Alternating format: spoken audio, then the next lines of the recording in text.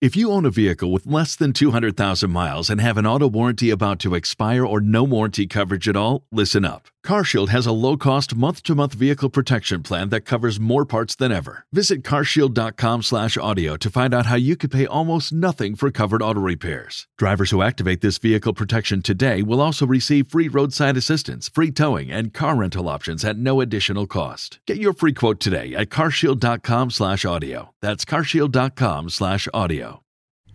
It's Friday, and today that means live Q&A.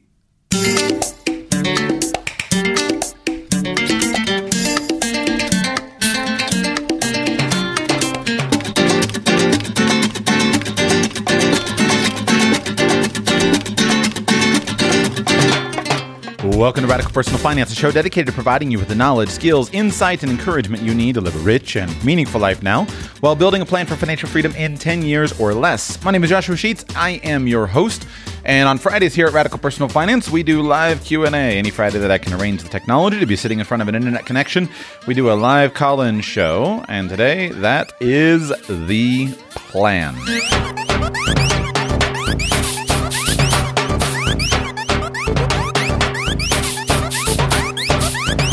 Works just like any other live call-in talk radio show. You know, it's so funny. I've been watching the growth of Clubhouse and reading about it. Everyone's all excited about Clubhouse. And I read a comment somebody made. It's like, oh, what we're so excited about is that we invented radio. You know, that we have this ability for people to call in and we have a host and people can listen live. We invented radio. We just put it over an internet signal all of a sudden.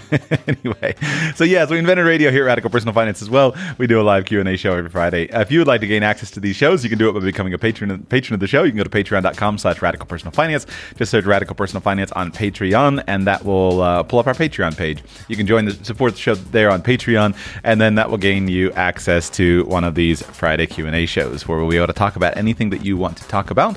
Any questions, any comments, any snide remarks that you have, we welcome all of those things. And with that, we go to Andrea in the great state of Washington. Andrea, welcome to the show. How can I serve you today? Hi. So I have a question. I'm in Utah, but okay. My number is Washington. So we invested in a rental property just last year it was a distressed seller. We thought we'd make about $50,000 and then we were going to flip it and sell out. Well, we just sold it and made over $200,000. Sweet. And now I'm wondering I know it was an awesome win, but it's all set to do a 1031, but I'm kind of nervous about a 1031. Given that, like, the government for forgiveness of renters and just kind of expecting more inflation, expecting change in interest rates, I'm just nervous about buying more rental properties, but I don't know what to do with the money. Like you always say, if you have a better option, put it in a better option, but I don't know what that better option would be. Do you have any suggestions? Of course. Put it all in Bitcoin. Come on. That's the answer. I know, right? All right. So let's pull apart these issues and let's talk it through methodically. First of all, congratulations. What was it that made this property so unexpectedly profitable for you? Okay, so we bought it. Somebody was moving from our town and they had to sell it. And it was the other ones were selling for significantly more. So we just bought it from them thinking we could just flip it. But people have started moving here because we're an open, our schools are open, things are open. We have a lot of people coming from California and Washington and all over. And the market is crazy. And that's part of why I don't want to reinvest because it's hard to find something. So when I try and find a home here or in other places I'm comfortable or pretty similar, we've been doing 15-year mortgages so that we pay it off faster. But even at a 30, we barely break even if they're paying their rent. So I don't know. I guess what made it profitable is just that it's a really desirable area. Got it. Okay, so you have already sold the property or it's under contract to be sold? So we have sold. We bought it at $385 and we put $62,000 down. Mm-hmm. Then we sold it at $605. Awesome. And so with the closing costs and everything, we made just over 300 ROI. Awesome. 300%, which is fantastic. But we did pull out the $62,000 original investment. And because we're high interest or high earners, then we pay the whole 20% in tax. Understood. So if we did just fully cash it out, then we would have like 210 in pocket. If we rolled it into another rental, then we would have to spend like $545,000. Okay. So I don't know if I want 210 in my hand or 545 in the tree. I don't know. Right. No, it's a difficult question. And so what I'm trying to do here is just pull it apart. So first of all, let's remember this. It's always fine to just hold money in cash. Okay? There is this strong feeling that people have often that somehow I'm doing the wrong thing by holding cash.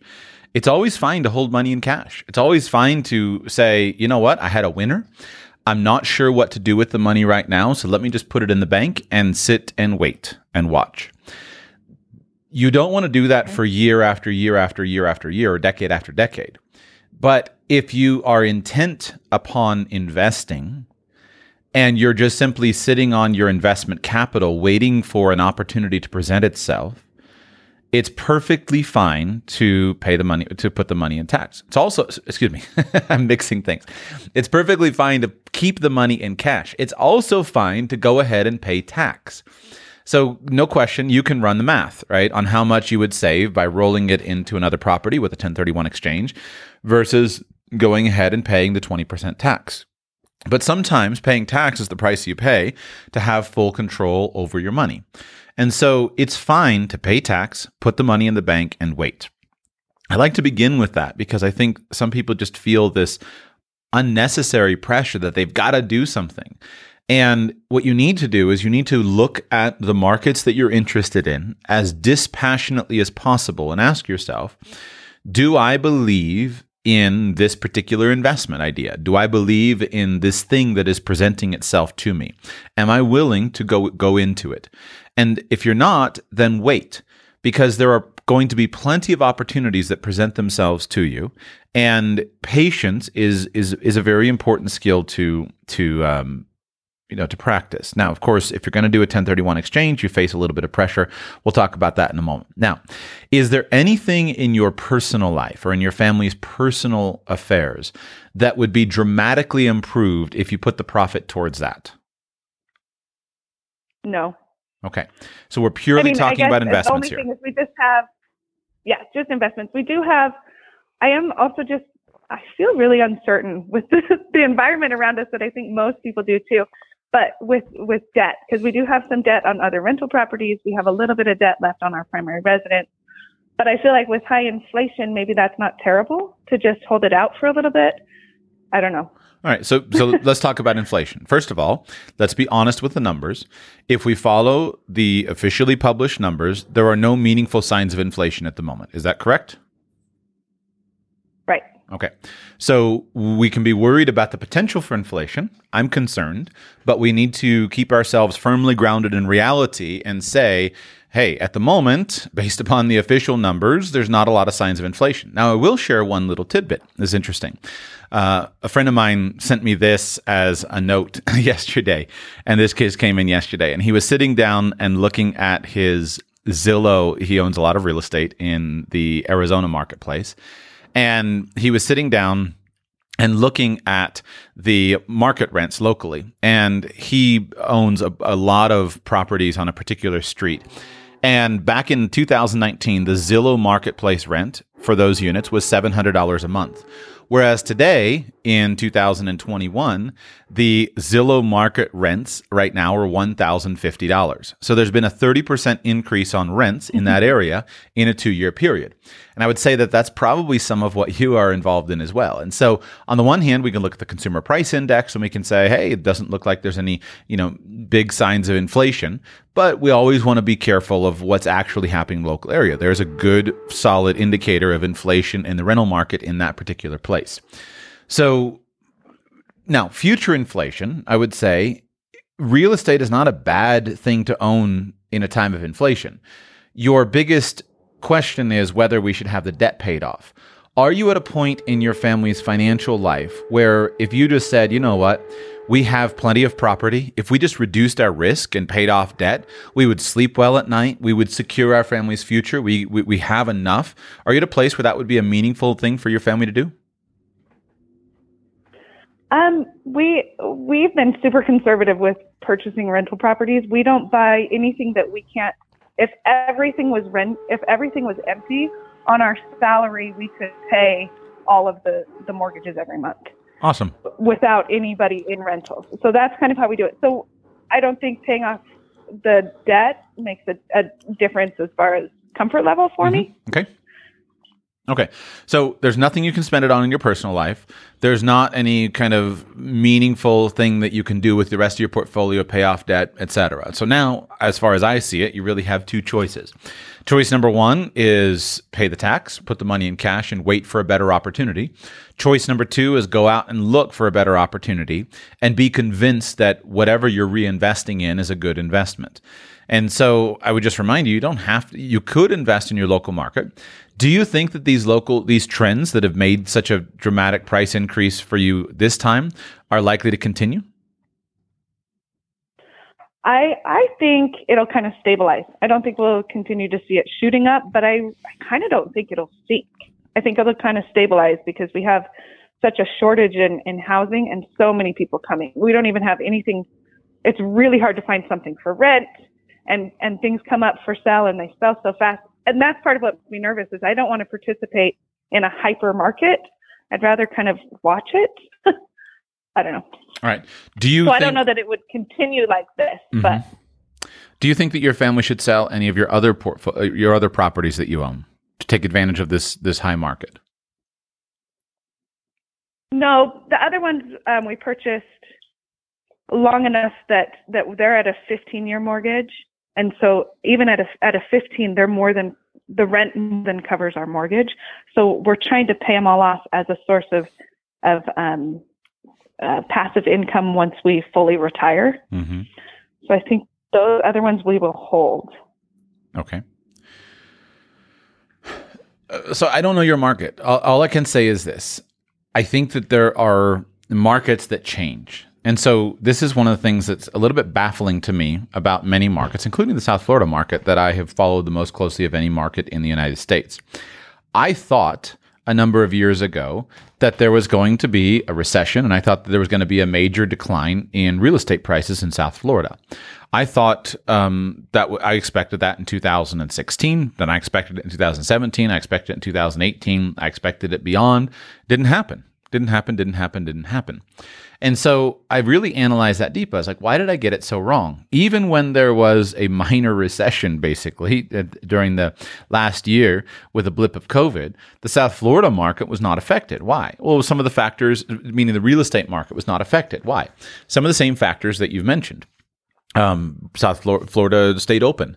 They didn't impose the draconian lockdowns and whatnot that some other states imposed. They've been much friendlier for business. There's just been a much higher degree of organic demand. And as I've watched that market, I used to look at the market and say this is a fake market because it was mainly built on retirees leaving New Jersey, New York, selling their houses there, moving to South Florida, buying up, et cetera. There wasn't a real industry underneath it. But what's happened in the last years is that there has become now to be a real industry underneath it, whether it's the financial industry. You've seen a tremendous growth in the finance industry and in South Florida, some other industries as well. It's just become much more popular. And so I've actually changed my opinion as I've realized I was wrong about my predictions. And now I'm not nearly as concerned because I think what's happening in the South Florida marketplace is what we have evidence of having happened in some other places that are very desirable. And so, you think of a New York City or some markets in California where there's just been, or Chicago, where there's just been this tremendous growth. And it's undergirded by good, solid growth of the financial space, and it just makes for a wacky market. Now, I think this is hard to go through as an individual. So, for example, when I watch it, I look at it and I observe that the prices change, and people who are used to a certain lifestyle are nervous about going through the transition. All right? The South Florida marketplace used to be the place that was a fairly what I would call normal U.S. American market. If you wanted to buy a house, you went and you bought a single family house. You bought a nice suburban, 3-bedroom, 2-bath house. That was your standard thing. Well, those houses are unaffordable now for the so-called starter home. So what's happening is the same transition as happens in other markets where people no longer expect to own a house. They expect now to buy a condo or to just simply live a rental apartment lifestyle. The new housing units that are being built are much less. They are just a different lifestyle. They're not a yard with picket fence kind of lifestyle. And so I think that when I've looked at the market, while I certainly still think that certainly there could be could be a recession around the corner for all I know, and there's no question that a lot of the buying demand is driven by low interest rates. When you have low interest rates, you have high prices. So those things certainly seem to be true, but I'm not as nervous as I was 3 years ago because I see a strong market continuing. And so my question is, if you look at your market and you say, yeah, this is good demand. People are moving here because we have an attractive lifestyle. There is real industry or real jobs. The cities and municipalities are providing the kinds of lifestyles that people want, the parks, the schools, etc. Then just because prices increase, I don't think that means that you need to be scared of the marketplace. There's no fundamental anchor to prices as far as what people can do, what housing prices will cost, except as it reflects on people's incomes.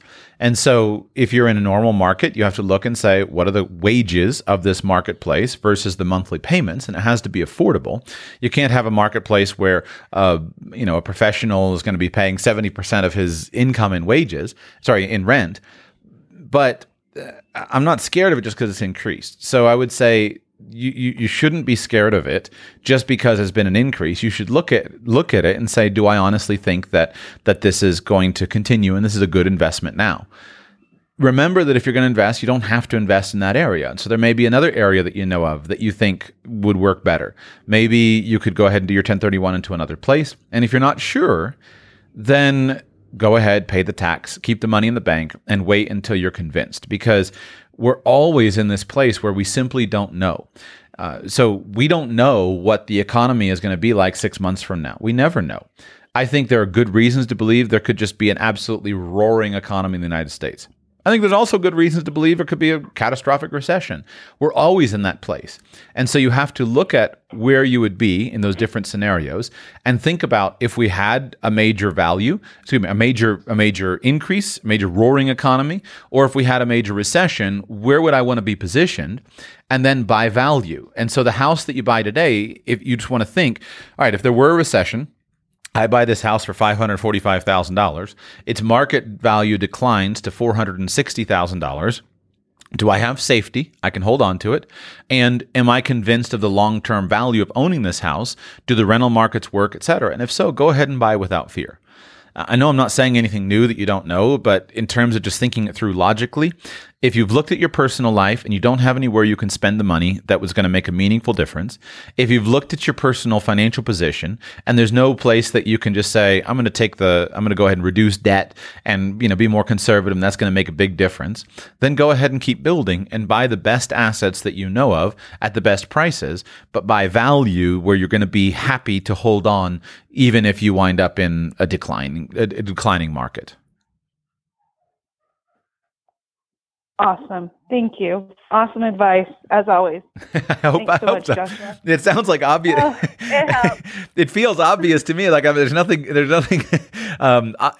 nothing new or novel about it. But as far as I see it, you always are in that situation where you have to just buy the best assets that you believe in.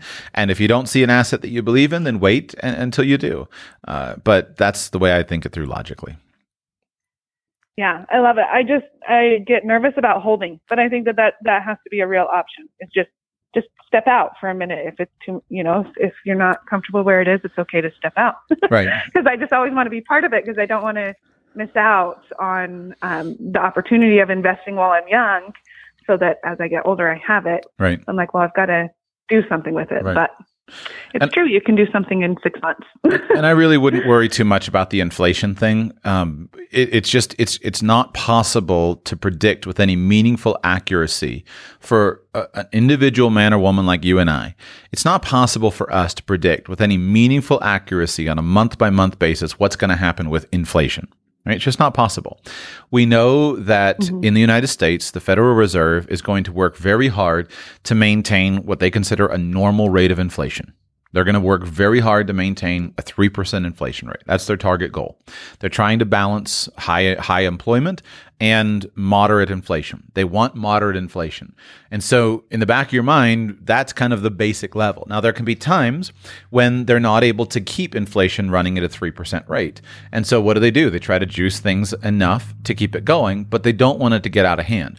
The Federal Reserve does not want mass inflation. They do not want 8% inflation. And I think that there is enough data to indicate that if we got into a scenario where all of a sudden we've got double-digit inflation, I mean, they would put the screws so tight to the monetary system that it would cause dramatic change. And so I'm not going to bet on there being inflation. I'm going to have plenty of backup plans in case there is, right? with borrowing trillions of extra dollars per year, I'm going to have backup plans, but I'm not scared of owning real estate as one part of my overall plan.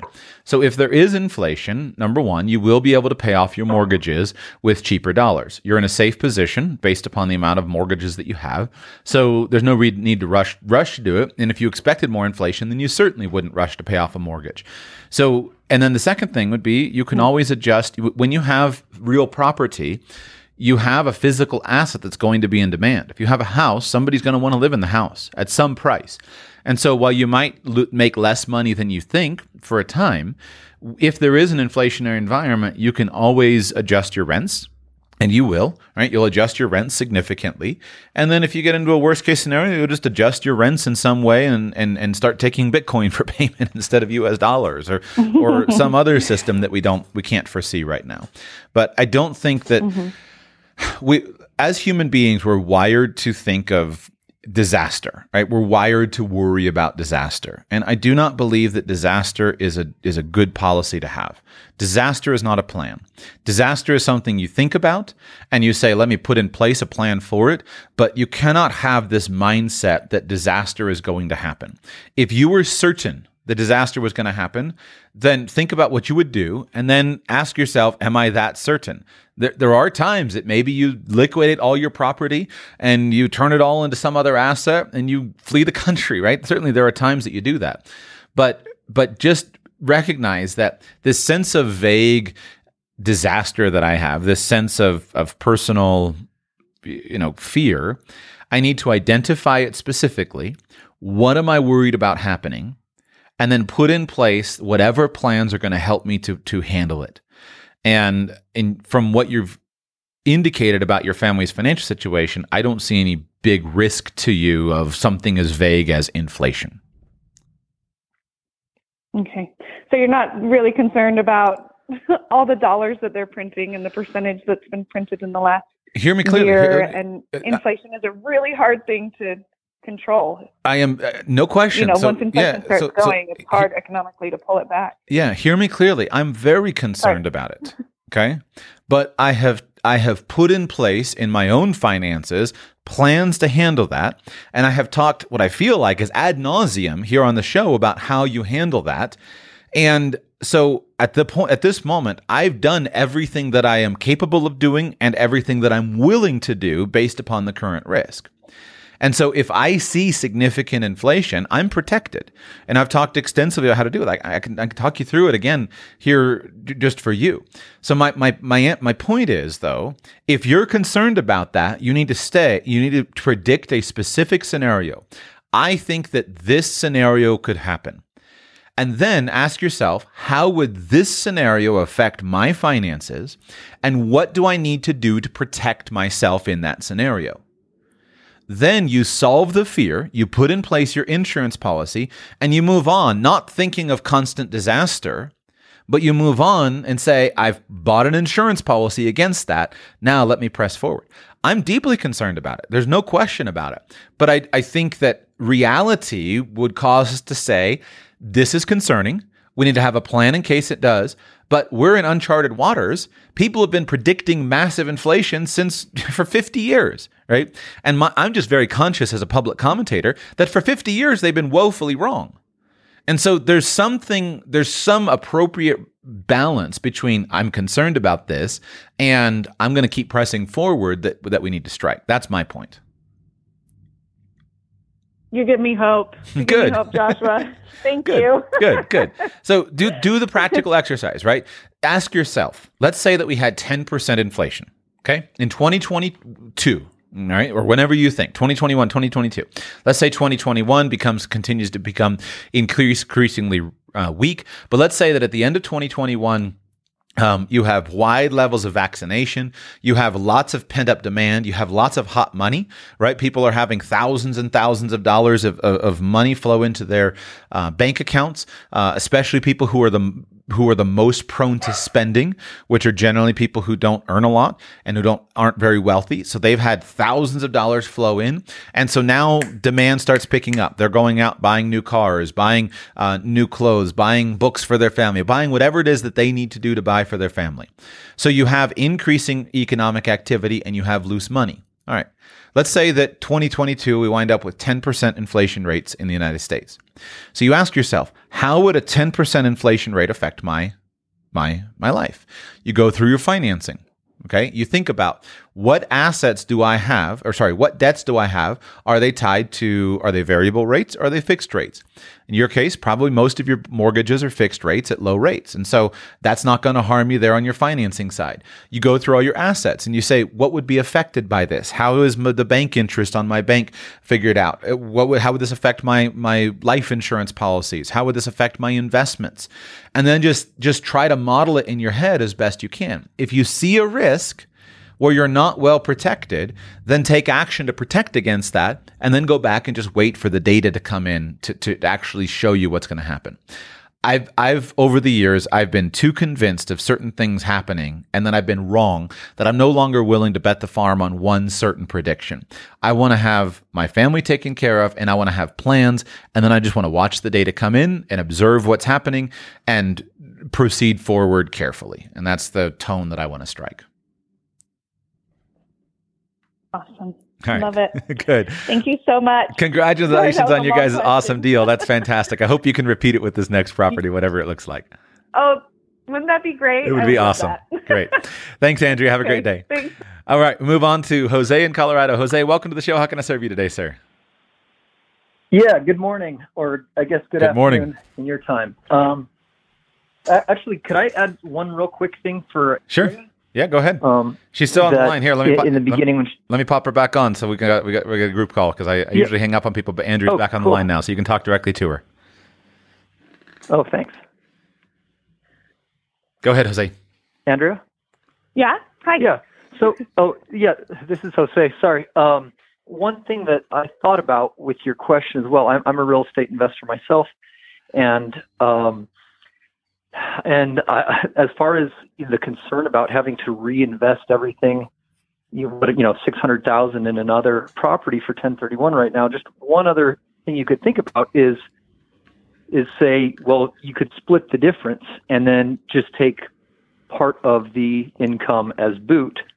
So let's say you find another $300,000 property that you think would be another great deal. Then you could still buy that, and then the rest of the proceeds that you did not use for the 1031, you would end up paying taxes on, but it's kind of like a compromise position there. Okay. So it doesn't have to be all or nothing.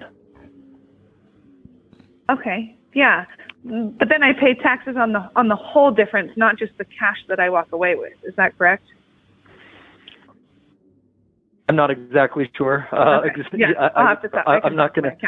Yeah, I'm not going to say exactly, but it is a way to kind of I guess compromise. My take home from this call is just kind of take a deep breath, calm down, and just you don't have to play if it's better not to, and you can play halfway. Yeah. So Yeah, that's good. absolutely. And I think that once you reach a certain point of that was wealth, all I had. and that was why I was saying Thank about you. what I was saying, Andrea, about where you guys are as a family, is that once you reach a certain point in your wealth, you would make different decisions. If somebody this was their first big deal and they had a $200,000 profit, then in that situation, they might be looking at it and they might be saying, all right, man, I'm going to take this $200,000 and now I'm ready to reinvest it. Down the road, when you've got several $1 million, there may not be any need to take any further risk because the bigger your income goals, the bigger the risks are and the bigger the risks are of being wiped out. And so it's fine to play the conservative game if that's what you believe is right for your family. All right, Jose, go ahead. You're up. Yeah. So, a couple things. One, I am super excited about your upcoming adventure travel plans. One of my questions associated with that is you mentioned a meetup possibility in Costa Rica. I think you said maybe late May. And I was wondering if that was something that you'd be willing to share some more info sooner than later so that those of us who are interested could see if we could make it work to meet you down there. I want to answer sooner rather than later, but I'm still nailing down some dates with the hotel. And so I don't want to put out wrong information. All I want to say is that as soon as I can possibly give you a date, I will. Okay, awesome. That is fine. But that whole plan sounded incredible. And then my other question for you is not about personal finance or that at all. It's more just about your process with the podcast. I'm just kind of curious. I've been listening for years and years, and Sure. curious about your how you go about preparing and making, not these Friday open line days, but the regular editions where you have an idea and you go over it. And I just kind of just curious about the general process. Yeah, I'll tell it to you, and I'll tell it to you frankly and forthrightly without holding anything back. But when you do it, it's often difficult to do it in a way that you think would be helpful to people, because my process changes in many different ways. And it's also adapted over the years in many different ways. It's changed, it's adjusted over the years. And so I would say the first thing is, for me, one of the reasons why I chose podcasting as a primary way of getting my message out is because it plays to my strengths. And I believe that a basic success secret is you should play to your personal strengths. I'm a decent writer, but I tend to be fairly complicated when I write. I struggle to write simply, so in the same way that in a lot of ways I struggle to speak simply. But I like to speak, and I've worked hard to be good at speaking. I haven't always been a good speaker. I've worked hard to build skills as a good speaker. I've spoken a lot. I've given lots of public speeches. I've practiced. I've done the hard work. I've studied the craft enough to be better than most at it.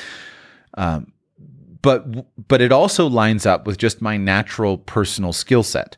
One of the things that has really helped me is, as I've studied things like personality types and learning styles, I've learned things about myself that I didn't know when I was younger. For example, I consider myself to be a verbal learner. I am a person who learns best by talking something through. In addition, I don't do well with lots of time to think. I do very well with extemporaneous speeches. I forget what name to apply to this, but there are some of us who you can basically ask me right now any question, and as long as I know something about it, I can present to you something thoughtful that will be useful on an extemporaneous manner. That's why I do well with these Friday Q&A shows. I don't like to prepare a lot. I don't like to sit down and spend hours and hours working through things. That's not my personality. I would contrast that. Like, here, take a recent guest, okay? Someone who's exactly the opposite. Jacob Lund Fisker when I had him on the show recently, I'd reached out to him. I saw he was taking interviews again, and I said, "Okay, Jacob, would you be willing to come on to Radical Personal Finance again? I've got some things I want to talk to you about." And he said, "Yeah," and he said, "I could give it, I could do it, but I'd rather if you gave me some thoughts and some ideas so that I could prepare." And so I went ahead and I said, "Well, here are the questions that I want to ask you about. It's not just the same old boring stuff. Here's the stuff that I'm thinking about." And he went back and he spent a few weeks meditating on those questions, thinking about them, and then I brought him on, and then we went through the prepared questions that I had, focusing on the value. Jacob Lund Fisker is basically the exact opposite of me. If somebody wants to interview me on their show, I don't want 2 weeks to think about it. I'm not going to think about it. I'm ready to go right now. I don't need to know the questions. Just bring it on. I'm ready to go. And so that's a personality strength that some of us have, that if you figure that out and you say, "Hey, I've got this personality strength. Where can I go that this will be a real asset for me?" Then all of a sudden doing something like a podcast, doing media makes a lot of sense. Whereas for Jacob Lund Fisker, what would make the most sense for him is writing. Why? Well, because if he's that thoughtful person who meditates on something, who considers things, who's going to take his time, then for him, writing is going to be a very core part of that, because it allows him to edit and to edit and to edit and to think, was I clear enough? Do I want to adjust that? Do I really believe what I wrote? And it's really, really good for that kind of personality. And so for me, podcasting is part of my focusing in on what is my unique ability? What am I better at than the vast majority of people? What comes easily to me? And so with good training and preparation, speaking comes easily to me. Now, over the years, I've worked hard at the craft. The early years of Radical Personal Finance, I was too verbose. I struggled. I still remember the difficulty of sitting in front of a microphone for the first time with no audience. It's very difficult. I've expressed that many times.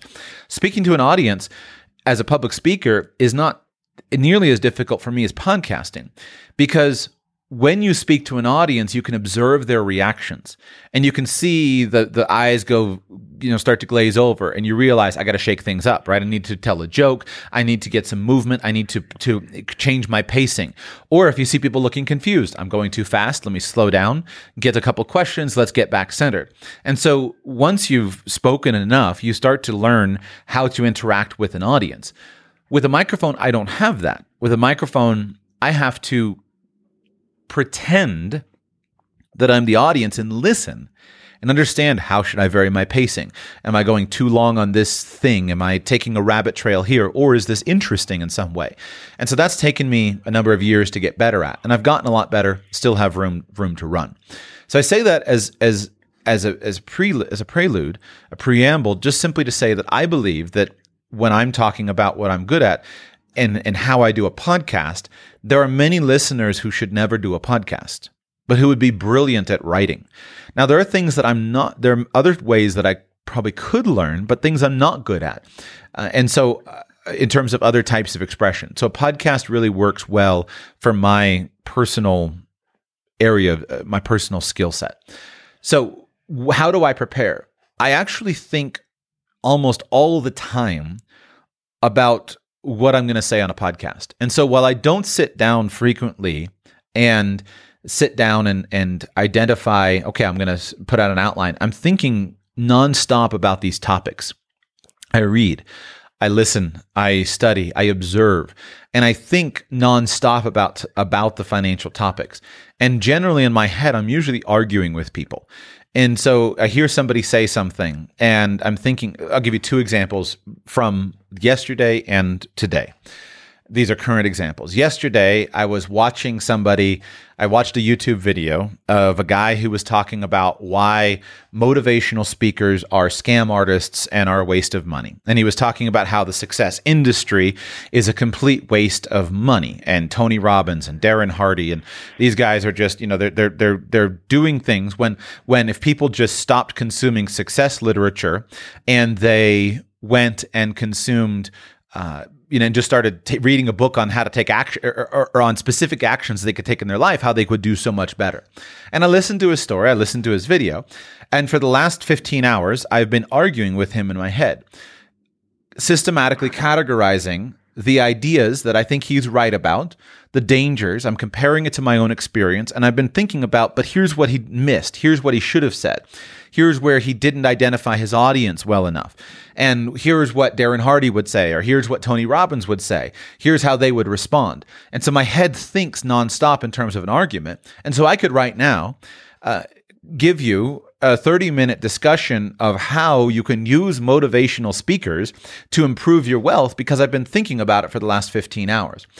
Just in the hour before I started recording this Q&A show, I was working. I was cleaning some things up in my house, and I put on a YouTube video from CoffeeZilla. CoffeeZilla is a guy on YouTube who is very much like the anti-get-rich guru guy. He's the guy who talks about how all the get-rich guys, the Dan Locks and the Ty Lopez and I can't remember this Australian guy that he was trying to pillory, how, these guys are all scam artists and whatnot. And so I was listening to his presentation, thinking about it, and I've been arguing with him for the last hour, thinking about what he said that I think was right and what he said that I think was wrong. And so my preparation is that I'm constantly thinking about the questions and the arguments. Yesterday, I'm watching Dave Ramsey's Instagram stories, and Dave is answering questions about whole life insurance. And he gives this thing about why he hates whole life insurance. And so I'm immediately arguing with Dave in my head, and I'm saying, well, Dave, you're right about this. And I think that you're probably giving good advice on this, but here's why you're wrong. And so this, my brain, what's in my head is basically a nonstop perpetual argument with everybody on everything. It's rather difficult sometimes because I don't express that stuff except in a podcast, right? I don't argue with people in person. I have basically a personal philosophy of unconditional positive regard. I very rarely will ever say to a person in real life, I very rarely argue with anybody in real life. I don't think you gain much, but I think a lot and I test ideas. And so that's the preparation that brings me to the point where when I come to a show, it's something I've been thinking about, sometimes for months, years, days, hours, etc. So then when you put these skills together, for me personally, there's not a lot that I haven't. If I come across an idea, I think about it. I research all of the details about it. When I started Radical Personal Finance, I chose what I do intentionally because I thought it played to my strengths. I literally told my wife, I said, I want to have a business where if I spend a day or a couple of days getting sucked down some rabbit trail on the internet, I want to have a business where that's not a bad thing. Because I've done that my whole life. My whole life, I've found a topic that I'm interested in, and then I just chase it all the way down. And I read this, I learn that, I study this until I feel like I can master the topics and the way that it's presented. And yet, for much of my work life, that was not a benefit, right? That always harmed me when I sold insurance. Why did it harm me? Because insurance sales is not a thinking man's job. Insurance sales is a doing man's job. And so I'm always thinking about this and thinking about that, and yet people who would just simply come to work and say the same thing over and over again, they would be far more successful at selling insurance than me because they just did the work and they didn't think. They just said, here's what we do, and they did it. And so when I was able to go from a place where my personal skills, my personal inclinations stopped being a liability and became an asset, then it opened up a whole new system for me, a whole new opportunity. And so what you see when I record a Friday Q&A show or when I record any podcast, what you see is how with introspection, I've carefully considered where my skills and my interests are, and then I've tried to align that very carefully with the career path that I've chosen. And that's what you see. It's not accidental. It's very carefully planned, but it's a matter of me doing the hard work to understand myself, understand my skills, and then put them into practice. And so when Andrea asks me a question about inflation, it's not like I haven't thought about inflation. For the last 20 years, I've been reading books about inflation. For the last 20 years, I've been reading every, black-pilled doomsday, we're all going to die book and author and saying take all your money and buy gold and take all your money and go buy farmland in Brazil. Like I've read everything. I've listened to all the arguments. And so now it gives me the ability that I'm fairly immune to the arguments because I've thought, all right, here's where those arguments are right, but it's not new for me. It's a reflection of 20 years of personal interest and work. So we're now getting to the range of a little bit verbose, but the point is that it's that homework. It's that background that allows me to create podcasts fairly easily. So when I sit down to do a podcast, at this point in time, I basically sit down and I hit record and I speak. So yesterday's podcast on tax planning, I sat down. I knew an article that I had read years ago by David Gross that I thought was, okay, I know this article's out there. It's been a good one. I've read it 8 years ago. It's just the thing that's in my head. So I went online. It took me a minute to find his website. I searched Sniggle. I couldn't find it with that. I searched 99 Tactics. I found that. I found the article I knew was there. And then I pulled open some tax software and I knew the numbers because I've done it a lot of times. And I ran a tax software and I turned the microphone on. I hit record. I spoke for whatever it was. And then I hit stop. And that's it. There's no more preparation than that. But that comes just to emphasize there have been a few things that I've known for a lot of time. Number one, I'm speaking in areas of personal interest where I've studied my craft. I know the questions, I know the thoughts, and so because I know what my audience is likely to be thinking about and the points that they're actually going to make. So I'll give you a couple of live examples from yesterday's show. All right. What are the objections to someone saving money on taxes? Well, the two big ones are there's no 100% tax rate. So saving money on taxes is not a worthy financial goal. And the second one is how should someone prioritize saving taxes amidst other things, amidst other goals? And so I know that those are the issues. I know that's what's going to be focused on. I always imagine, okay, what would Ramit Sethi say, right? Ramit would say, well, Joshua, you're being an idiot by focusing on zero taxes. Well, I think Ramit's wrong. I think he's right and he's wrong. And so I'm thinking, how am I going to defend these concepts to Ramit and to Ramit's listeners and readers and audience, and trying to articulate it in a way where someone could see, oh, if you approach this with this certain perspective, these certain goals, then it makes sense.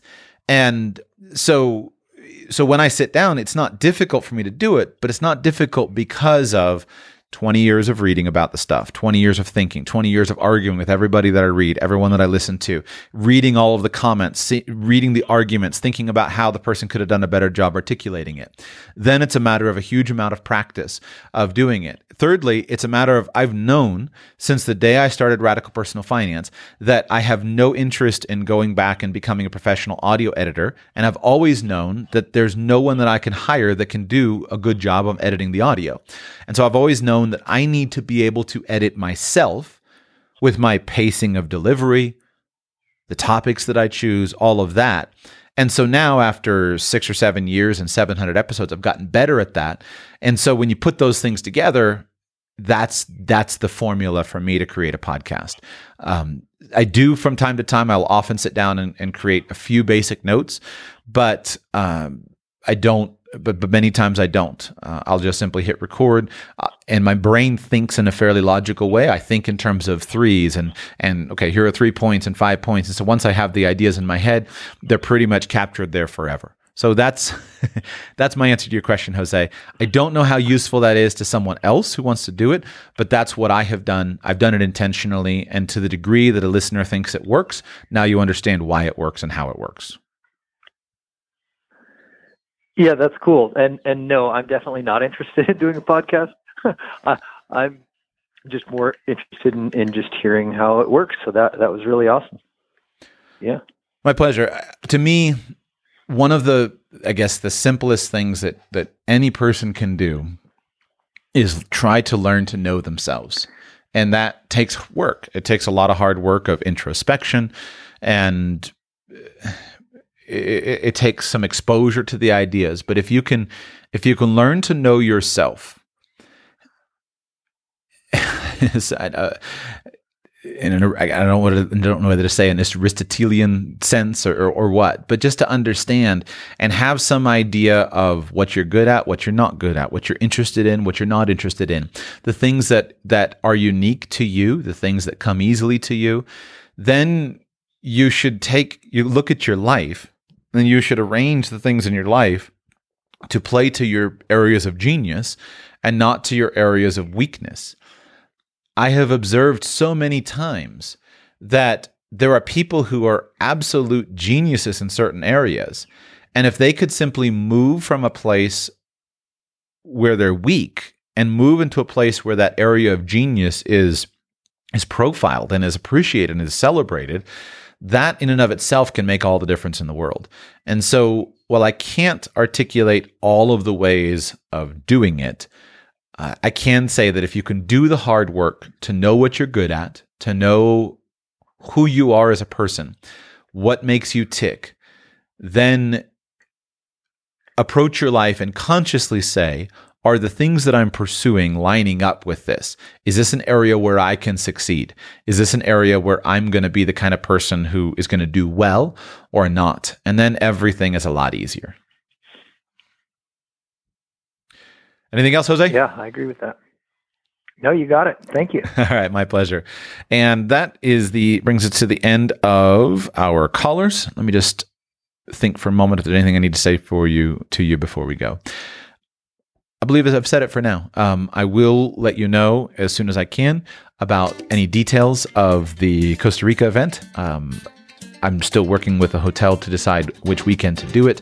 And so as soon as I have that done, I will let you know. And I'm looking forward to the coming months. Thank you so much for being here. Happy Friday to you. Have a great day.